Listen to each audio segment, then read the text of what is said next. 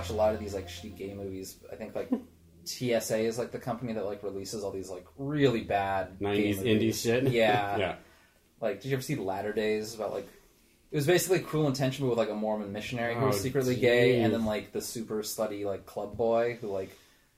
I can imagine it already. I can see it. There's Jagor in it as like one of the missionaries. Really? Yeah, he's in it for like 2 minutes or something. I would. That is probably a movie I would have seen as like the trailer for it on some other shitty movie that I'd rented, and was like, oh man, I've got to see that. But because like I watched it, I'm like, this is just Cruel Intentions with gay people. Like that. Like when watching Bad Education, I was like, I don't think you could make this with like straight, like a straight storyline out of it. No.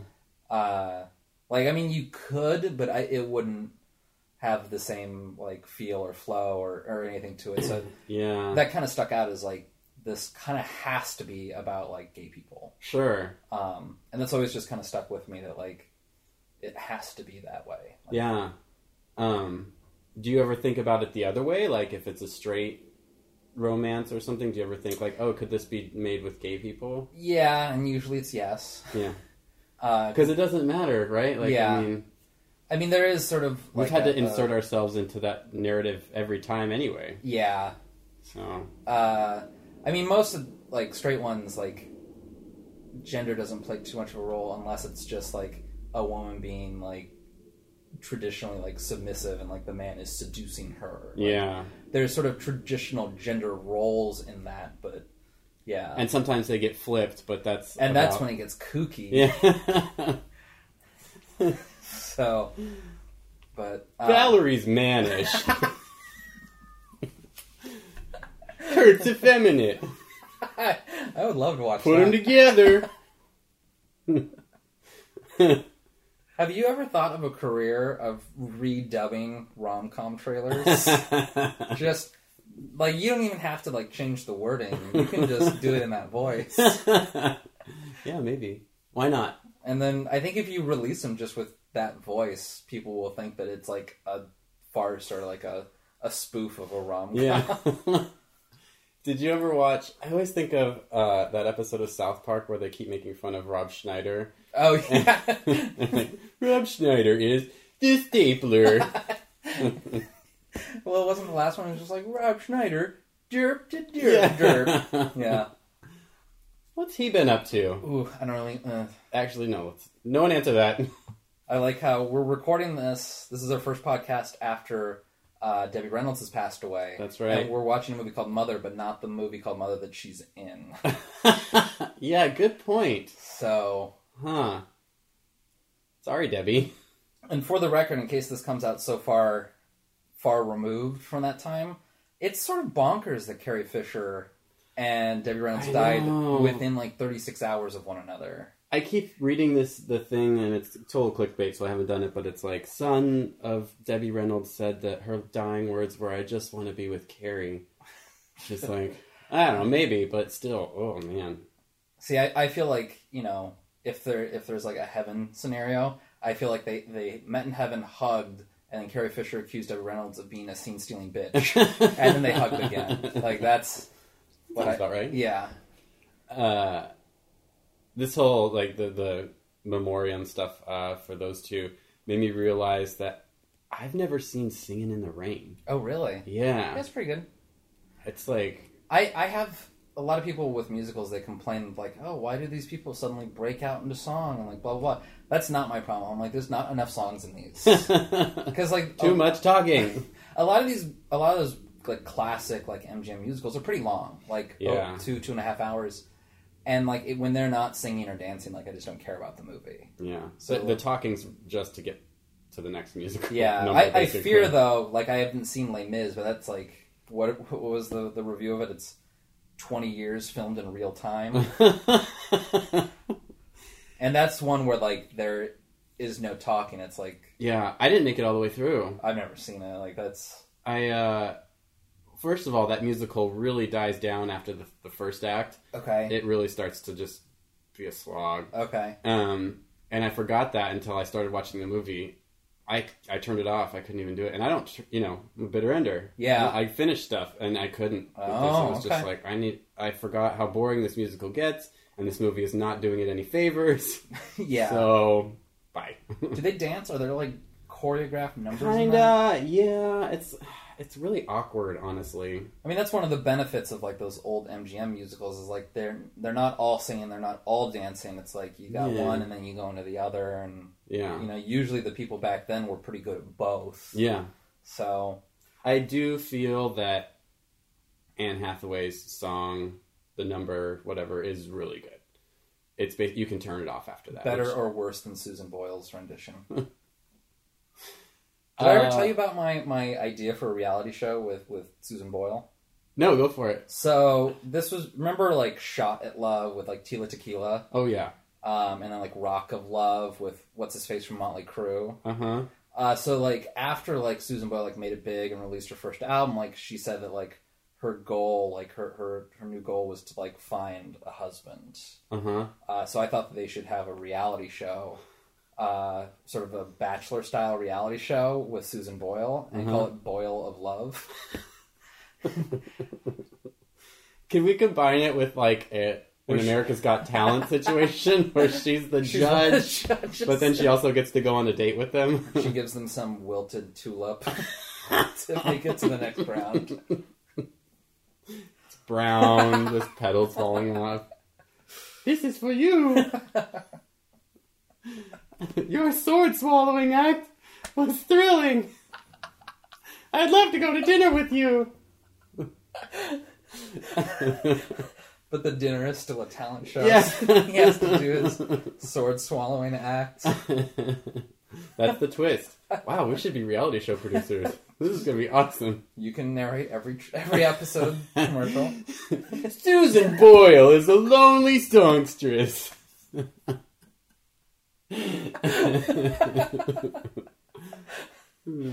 Yeah, I can see this. Copyright X-rated movies. 2017. Called it. Yeah, I was going to say, you better watch out. We're not litigious yet, but just give us a reason. Okay, we have to do the intro. Because I keep forgetting to do it. Well, you have the record scratch sound effect, so we can always just make up for lost time. I'm Matt Fisher. I'm Ryan Whedon. And this is X-Rated. Okay. A movie podcast by two guys who dated for 3 weeks 10 years ago. And now we chew the fat on film. So, chew the celluloid. Celluloid, that's what I was thinking too. A little gamey. Need some seasoning.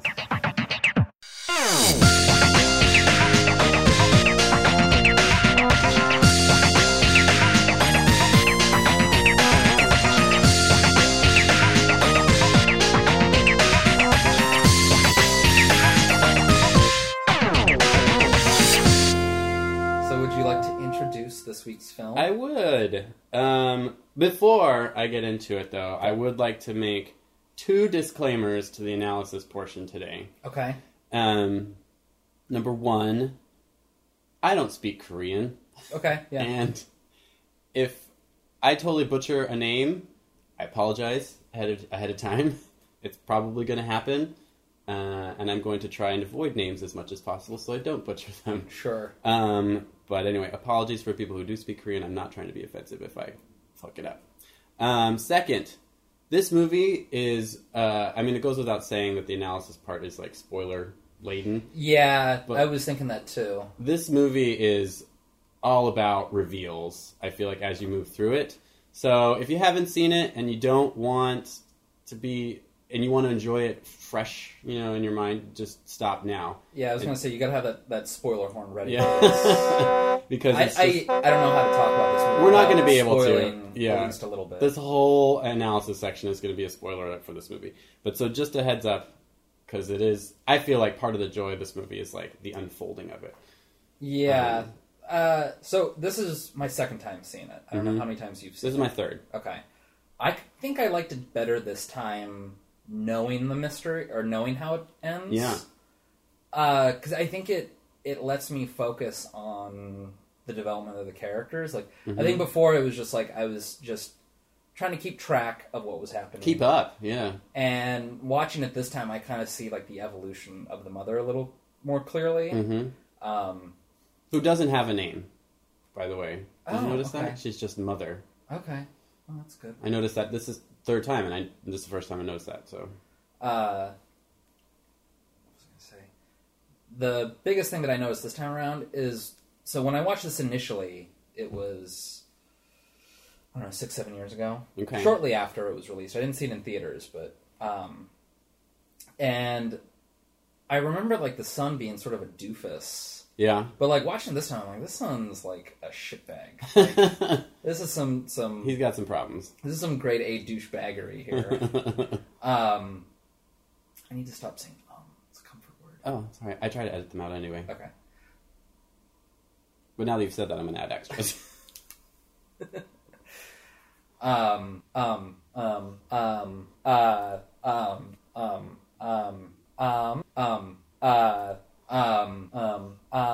Yeah, I just his douchebaggery was like really prominent to me this time around, and it wasn't as before when I first watched it.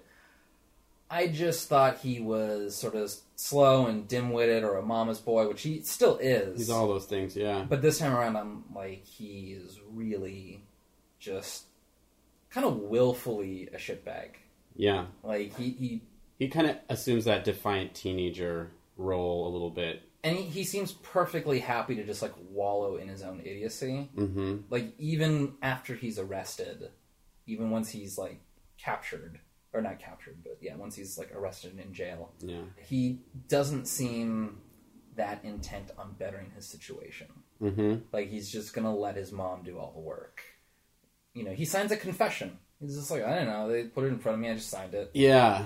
I think they addressed that a little bit in where he's like, there's a point where she says something like, you're such a good boy, and he's like, I can be a bad boy too. And so I think like he sort of latches on to that feeling of like, I'm defiant, I'm an adult, and then just sort of kind of goes with that feeling, because I think that he can't remember very well, because he was fed poison. Honk, honk. And it almost speaks to the main theme of this movie, I think, more so, is that, like, he's a boy that only a mother could love, you know? Oh, yeah, that's true. Because he's not very likable. He's not very likable. And she does all these things for him, basically. The beginning of the movie, like, the very beginning of, like, her dancing out in the field, and, like, watching it this time, I'm like, you know you got an art film when it starts out with old lady dancing out in an empty field. Yeah. I was like, yeah, this is, we got art coming up. Settle in. So, but beyond that, like the first scene that takes place like within the story proper, she's cutting something. I was going to talk about this scene too. And there's a nice little layer. It's like there's sort of the word that she's going to chop her finger because she's not paying attention to what she's chopping. Right. And then the son is like playing with the dog out in the street. And I didn't quite remember everything that happened in this first scene, so I was like, oh god, did she chop her finger? Oh god, does that dog get hit? Oh god, does he get hit? So like I couldn't remember, but I like had all these like things like welling up. And then like the first scene happens, I'm like, okay, I was kind of right. Well, I love that about this movie, is that like that he ratchets up the tension like immediately, right? It's just like, and there's nothing happening besides like her watching him and not watching as she's cutting. And so you get like really stressed out. And then when he does get hit and she goes running after him and there's like blood, she's like, oh, you're bleeding. And then it turns out that she's bleeding. I think that sets up the whole idea of the movie, which is that, uncertainty. Basically, it's like, who's bleeding? We don't know. We don't know the story. That's like true. Right off the bat. There's a point when she's dancing, and part of me thinks that I'm like digging into something that was just randomly put there by chance. But there's a part when she's dancing at the very beginning where she covers her eyes and she smiles. Yeah. And then as she takes her hand away, she like goes to like sadness or grief. Right. And to me, like, I think that's sort of telling the audience that like she was willfully blind about some things. Right. And that she was sort of happier, like, pretending not to know. Yeah. I don't think you're digging in too far at all, because this director, Bong Joon-ho, which I haven't said his name yet, I noticed it especially this time around, is that, like, every shot is composed and intentional. So it's like, I feel like every little detail in his movies is intentional. So something like that is absolutely valid, I would say. Yeah, a lot of the times, like, I feel people look into these little details in movies and, like, it explains the whole film. And usually I just think that that's, like, borderline conspiracy theory. But in this one instance, I was like, I kind of feel like... And he's setting that up. It's like, he's just telling you from the start that, like, when she's got her eyes closed, or, like, when she's forgetting, which is also a big theme of this movie, forgetting, remembering. Definitely. Like, she's got her eyes closed to something, she can be happy, but if she takes her eyes or her hand away and sees again, you know, she's obviously that's sad. True. Yeah, memory does play a big role, because, like, not only does the son forget, but, like, she keeps touting that, like, acupuncture method, right? Getting, like, the meridian in your thigh, right? Which makes me wonder if she has done it on him to make him forget that incident, and also herself, to, like, forget the, like, suicide murder situation that she almost did to her son. Yeah. But we don't know. It's true.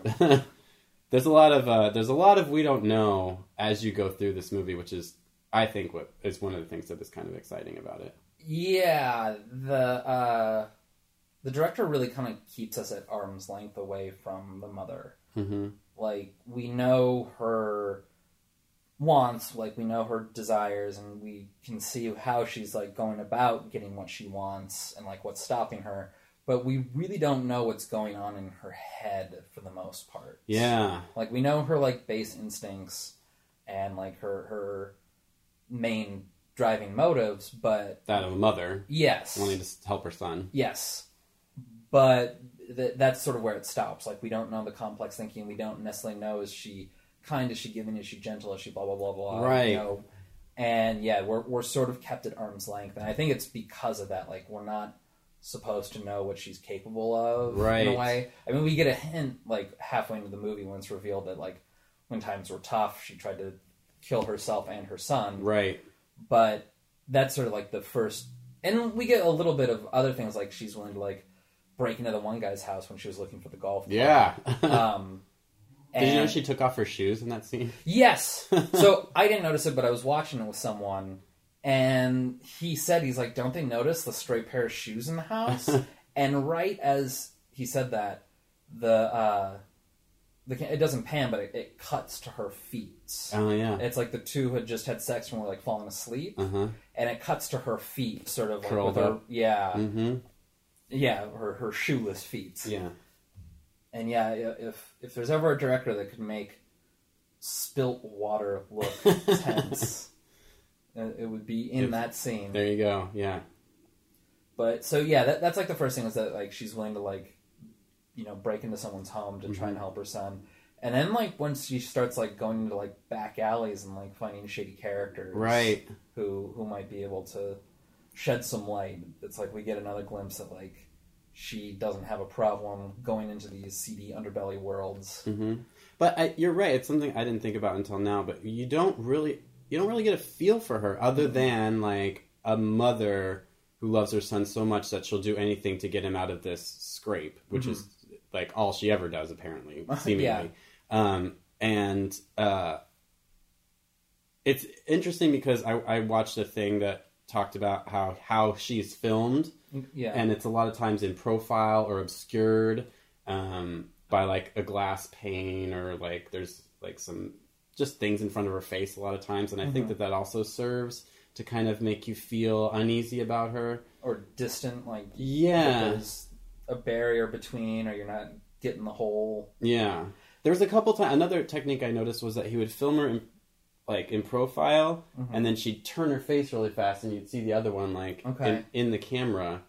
So you'd see a glimpse of it, but then she'd look away. Or she'd turn around, and you'd get the back of her head. And I mean, that sort of plays into, like, because usually when you're trying to connect with a character, it's like you're supposed to, like, look into their faces. You know, like, Jonathan Demme always does, like, close-ups of people's faces, and it, like, lets you sympathize with, you know, Clarice Starling or Hannibal Right. Lecter and stuff like that. Like, it kind of, like, gives you, like, you know, you get a good, clear picture of the eyes and the facial expression. Mm-hmm. And so, like, doing it all in profile, like, you're never really, like, making direct contact with the mother. Right.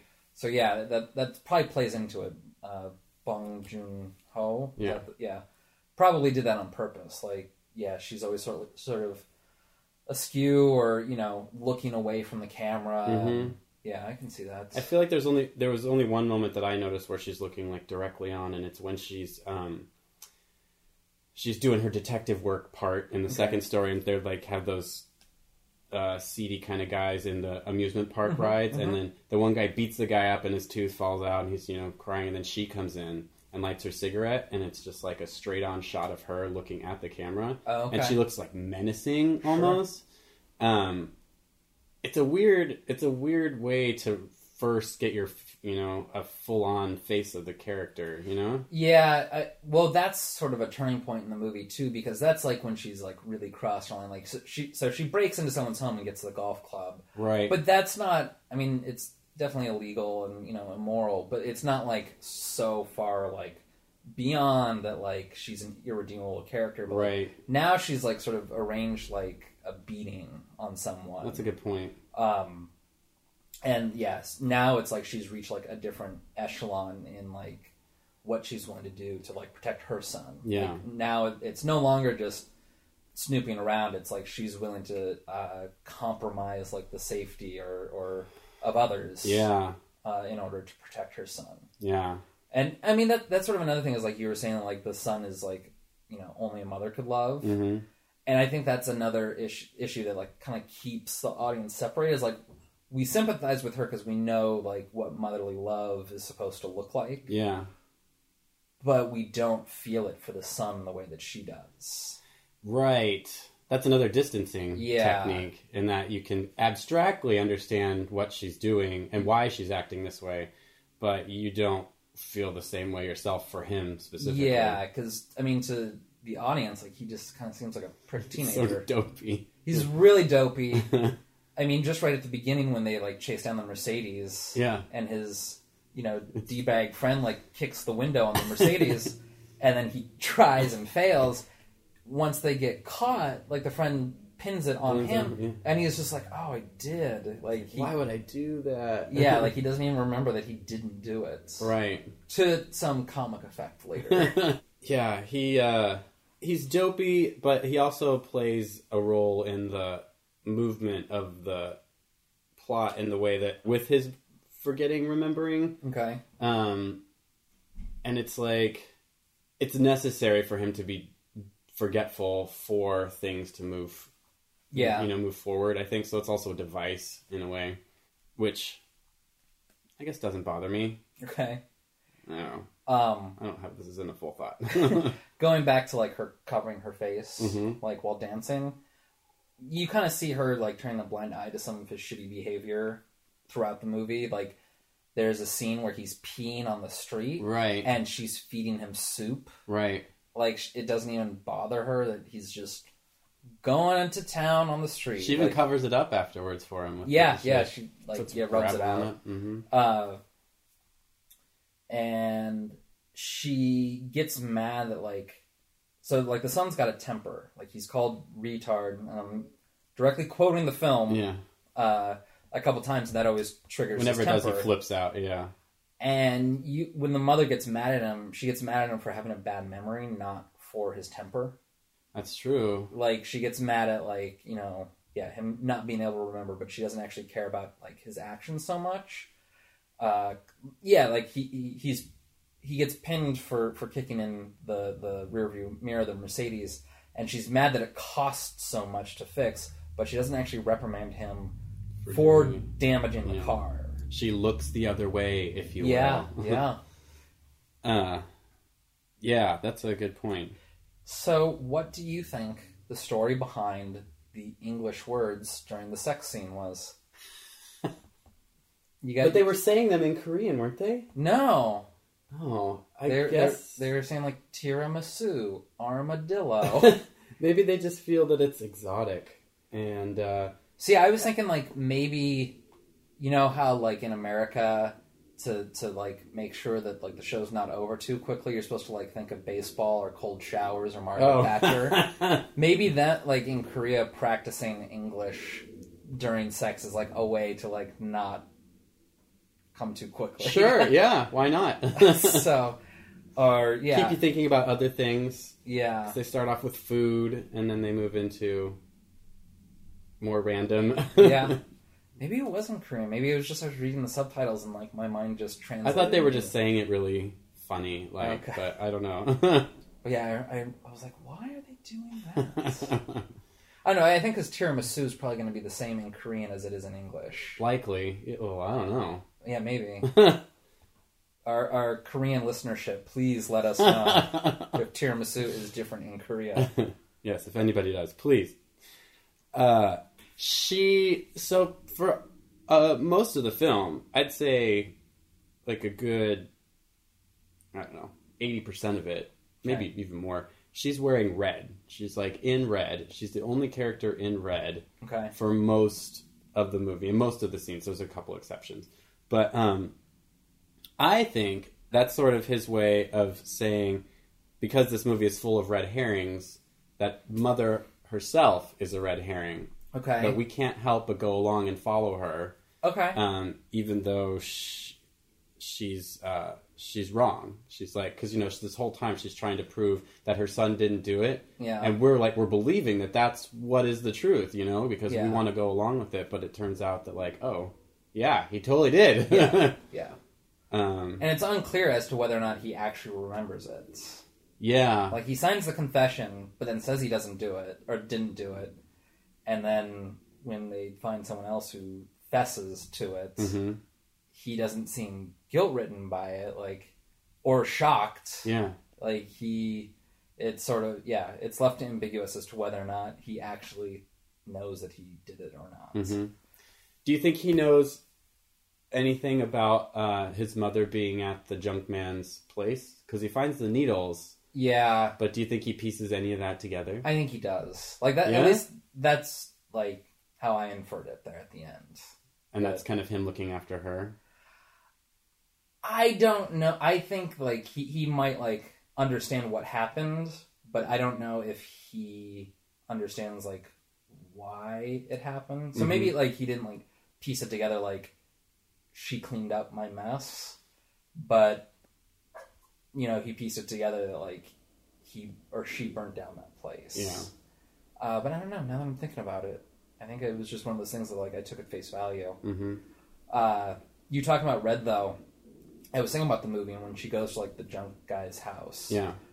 And I think I was like, the director really like decked out the movie, and it sounds like weird to say, but like in very colorful earth tones. Right. Like it's mostly like kind of gray, black, or dark blue, browns, and like not just like vibrant like browns or grays. Yeah. Like really chalky colors. And then, like, right as I was thinking this, like, she hits him with a wrench. And then she splashes herself after, like, a couple hits with, like, very bright red. Right. Like, the blood that hits her face is, like, not a subdued red. Right. But even, like, the blood that you see coming out of his head is, like, blackened dark, by the earth. Yeah. And I wonder, because in that scene... Now I want to go back because she's wearing that purple dress that we see her in the very beginning. And I don't know if she's worn it before, and if that, like, basically that's his way of, projecting that she's no longer the red herring. She's going to find the truth somehow. I don't know. Yeah, I mean, it could be, like, it sort of bookends it with, like, this, she's no longer a plot device, she's a person again, or something like that. Yeah. I really... like the end scene of her on the bus. It is like it looks like a mess. Like if you look at it just in passing, but there's something about like sitting and watching the whole scene that it's sort of just like a beautiful shot. Like you can't really see, you can't even tell if you see her the whole time. Yeah, and that's the thing. I kind of interpret that as like she kind of disappears into the crowd and just becomes another mother, basically, because it's a parent's trip that they're going on, and so it's like he's sort of saying, wouldn't you do this as a parent kind of thing. Also, what a party bus! I know, that looked like so much fun. Before, like, she started dancing with them, and I was just like, the bus is driving and everyone's in the aisles dancing. Yeah. I'm like, what bus is this? I read... And sign me up. I read an interview with Bong Joon-ho where he said that they showed the movie, I think in New York or something, and there was a reporter from Turkey who commented on that and said, like, this happens in Turkey too. Like, it's like, wow, we don't have these parent tours, thank you tours, whatever. I don't know. That's news to me. But then that just like it only happens in Turkey and Korea, as far as we know of. Two pillars of culture on the world stage. By the way, the song that's playing that they're dancing to was top notch. Whatever it was. So can I introduce my remakes idea? Oh yeah. So yeah, this is a new thing we want to try out here. So there's two things that sort of rattle around my head. We were talking about it earlier with gay films and whether or not they could be transposed to be with straight people or straight characters. Mm-hmm. And, you know, with remakes, like, movies, especially nowadays, get remade all the time. Either, you know, what would this film be like if it was an American remake? Mm-hmm. Like, if you had to cast with American actors and actresses? I don't even want to think about it. But one thing that I've always kind of liked, and there's two things that sort of stem from it, is one is a joke from 30 Rock, when Liz Lemon said that she played John Proctor in a gender-blind production of The Crucible, which the play is about the Salem witch trials. Gender's mildly important to that. She also played the young Nazi boy in Sound of Music.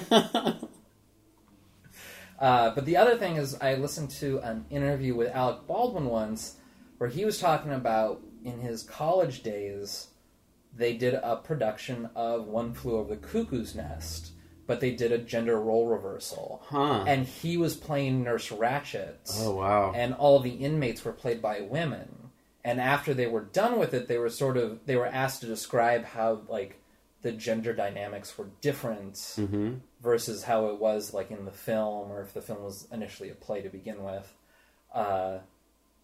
And how that, like, makes the story different at all just by having it be different genders. Yeah.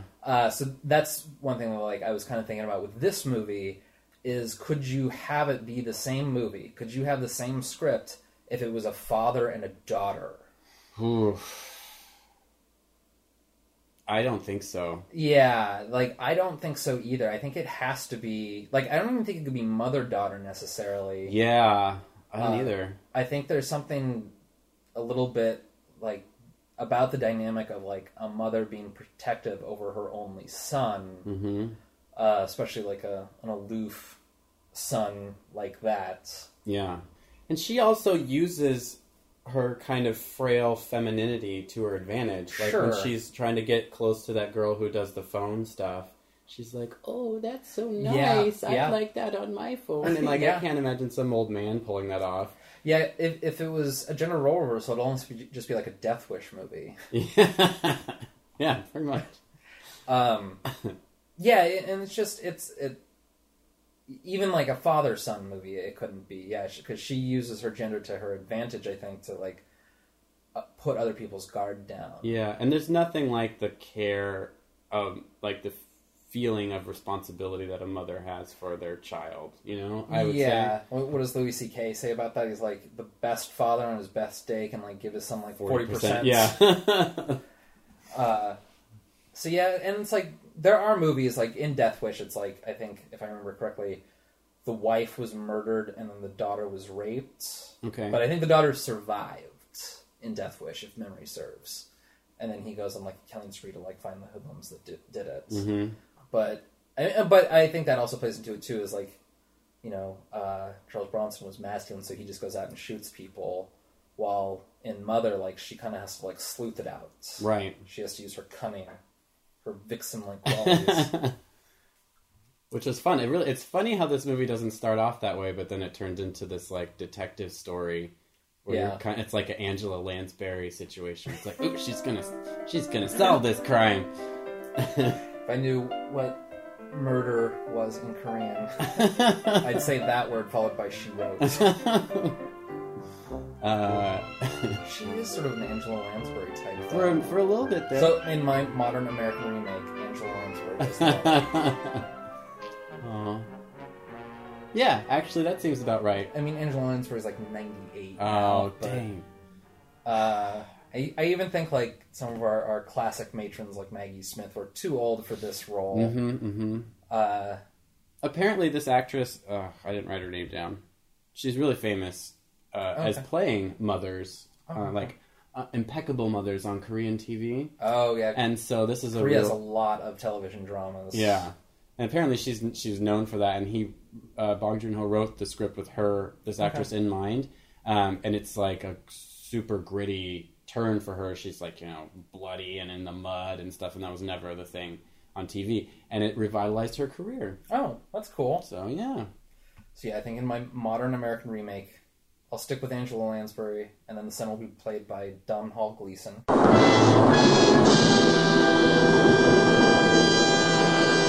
Oh, the murderer is a redhead. I see what you did there. Yeah, who would be great? I mean, that's sort of one of the problems with like a lot of like American movies is like you have to be able to play like jilted prom dates and like sorority girls until like you get too old for that, and then you have to play the old slut. Yeah. There's really no in between. Like whatever happened to Michelle Pfeiffer? She's just gone. Yeah, she could do this role. Yeah, she probably could. She could probably still fit into that Catwoman outfit. Yeah, actually, I could see her playing that. Yeah, I get a little getting a little wild, little Pfeif. Yeah, maybe like Jessica Lange, perhaps. Yeah, could pull this off. Sure. And then it's easy to pick like young actors. Like there's a million young actors, but it'd have to be someone who looks still kind of dopey. Just a little doughy. So Paul Dano. Yeah, or that guy. He was in Son of Rambo, and then he went on to do a few more things. Son of Rambo. Oh, God. Oh! He's been in a few things. Yeah, when you said Son of Rambo, I thought it was one of the actual Rambo movies, but now I know what you're talking about. I don't know if he went on to do anything else. Yeah, he's actually like starting. He's like an up and comer now. Oh, one moment. Will Poulter is his name. Oh, and he's been in. Oh, I don't want to tell you what I've seen him in now. Ooh. All right. How gay and how naked was he?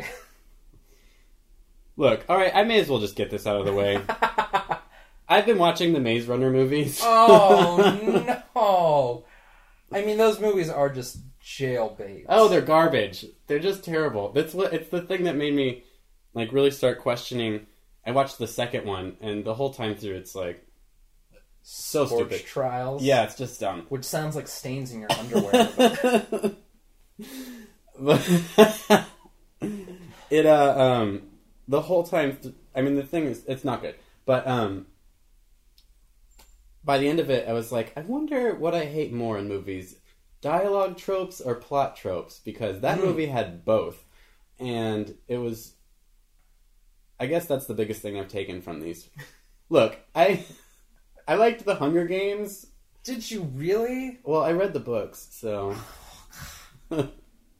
And believe me, the movies are better than the books. Oh, no. Yeah, I know. So much shaky cam in those movies. Especially the second and third one. But anyway, so I just decided I wanted to watch, hot young dudes running around. What's wrong with that? Which is what Maze Runner is. Yeah, that's about it. Did we cover everything? I actually took very little notes on this movie because while watching it, I didn't want to look away to write notes. Yeah. And I didn't want to keep pausing it every time I had a note to write. So I was like, I'm watching this 3 hours before I'm recording the damn podcast. Just run it through your head. Just keep a mental list of things. No, I guess there's not much else I wanted to say. Oh, I just, at the end of the very first scene that we were talking about earlier, that great one with the car accident. Yeah. Just the sound design while she's chopping Mm-hmm. is really good. And I noticed the sound design is pretty good throughout the movie, where it's like crispy and unsettling and just loud and... Like how I like my chicken. Crispy and unsettling? They have a special bucket for that at KFC. Extra unsettling. Does it like... It's move? Just, I was gonna say you open the bucket and the live chicken comes out. That's unsettling.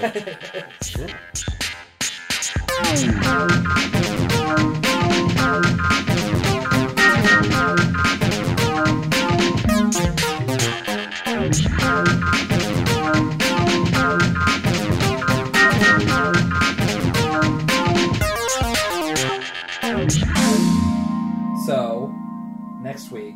Oh yeah, is our 10th episode. 10. The big X for X-rated. Hey, yeah. So we're gonna do something special. We got a little surprise. It's a double feature. This is where you have like bells whistling. Oh yeah, I've already been thinking about it. Okay. I think we're gonna be doing what is, to me, the most logical of all double features. Batman Forever and Batman and Robin. We're going to have a little Schumacher talking. Yeah. We've been kind of toying with the idea of talking about Joel Schumacher here, and we just decided, let's get 2 movies and also the Batman franchise. Why not? Yeah, definitely. It's been a while since I've seen those. Like, I see Batman Returns probably more than a normal adult should see it. Probably like once a year, once every 2 years, something like that. I think it's superior to the first one. Yeah, definitely. It's also so adult. That movie is so adult. Yeah. He like makes all these sexual innuendo. Like he's gonna show Jan Hooks his French flipper trick. Go on. Oh, I was, like it's that for like. Think of a major superhero sequel today. So you got your Thor 2s, your Amazing Spider-Man 2s, your Iron Man 2s. How sexual are those movies? Yeah, do any of them involve women in like very obvious S&M gear? Like Catwoman is a femdom. It was the 90s. What was that movie rated? Now I'm curious. PG-13, I would imagine. Yeah, that sounds right, but man. But it's like, can you imagine a movie studio bankrolling like this cosplaying fetishist film and unleashing it to an eager public? Like, it was a hotly anticipated movie. Yeah, and I think it was a huge success. Wow, it was PG-13. Yeah. Wow. Like, if you count the number of like adult jokes. I saw that movie in theaters. The movie came out like 92, 93? 91 it says there. Oh, 91? So I was 6. And you saw it? Yeah, I saw it in theaters. Wow. Yeah. Clear. Like, your parents did now not worry about we the know rating. why I'm like the way I am. Yeah, I mean, it's just crazy uber sexual. Huh, yeah. And it's not even just like regular sexual. It's like she like licks deviant his sexual. face and stuff. Wow, I forgot. Yeah, I guess I haven't seen it in a while, but now that I'm thinking about it. Yeah, like it's like deviant, perverted sexuality. It's just Tim Burton is like, this is what I like, here we go. Maybe, I mean, he was pretty successful at that point, right? So yeah, that was like the height of his success. They must have been like... It was also like the height of like his creative powers. Like he was making good movies at that time. Oh, you're right, 92, I'm sorry, by the way. Oh, okay. Yeah, that's like after Edward Scissorhands, which was 91, I think. Okay. 91. Yeah. Whoa. I don't know, I'm not sure about that now. But it's like, in that time period, you got Batman Returns, you got Edward Scissorhands, you got Ed Wood, which is also a great movie. Yeah. Like, he was like churning them out, and like, they were quality films. Yeah. Then Joel Schumacher got the ball. Yeah, we need to look into... that was something I wanted to mention when we did the Exorcist movie, but I didn't get around to it, was that when Tim Burton was attached to the third Batman movie, they were going to have the Scarecrow be a villain, and Brad Dourif was going to play the Scarecrow. That would have been so good. I know. Can you imagine? That would have been so good. But yeah, Joel Schumacher, I don't know. We'll see. We'll see. There were a couple. I was surprised to see that he directed in those like early '90s after the Lost Boys fame. That I was like, oh, that's actually a big deal. Yeah, like he seems to veer between like sort of attempting critically acclaimed movies. That's kind of you. And then just like crazy schlock. Yeah. Like Time to Kill is like John Grisham courtroom drama. Right, okay, yeah, that's one. Oh, and he did like Lorenzo's Oil. No, the Client. The Client, yeah. Which was like... Yeah, that was like another John Grisham adaptation. Oh, was it? I think so. And I remember that being a decent movie. I don't think I've ever seen that one. Although I was a child then. Time to Kill has Samuel L. Jackson saying, yes, I think they deserve to die, and I hope they burn in hell. Like, that's where that's from. Ooh. So. All right.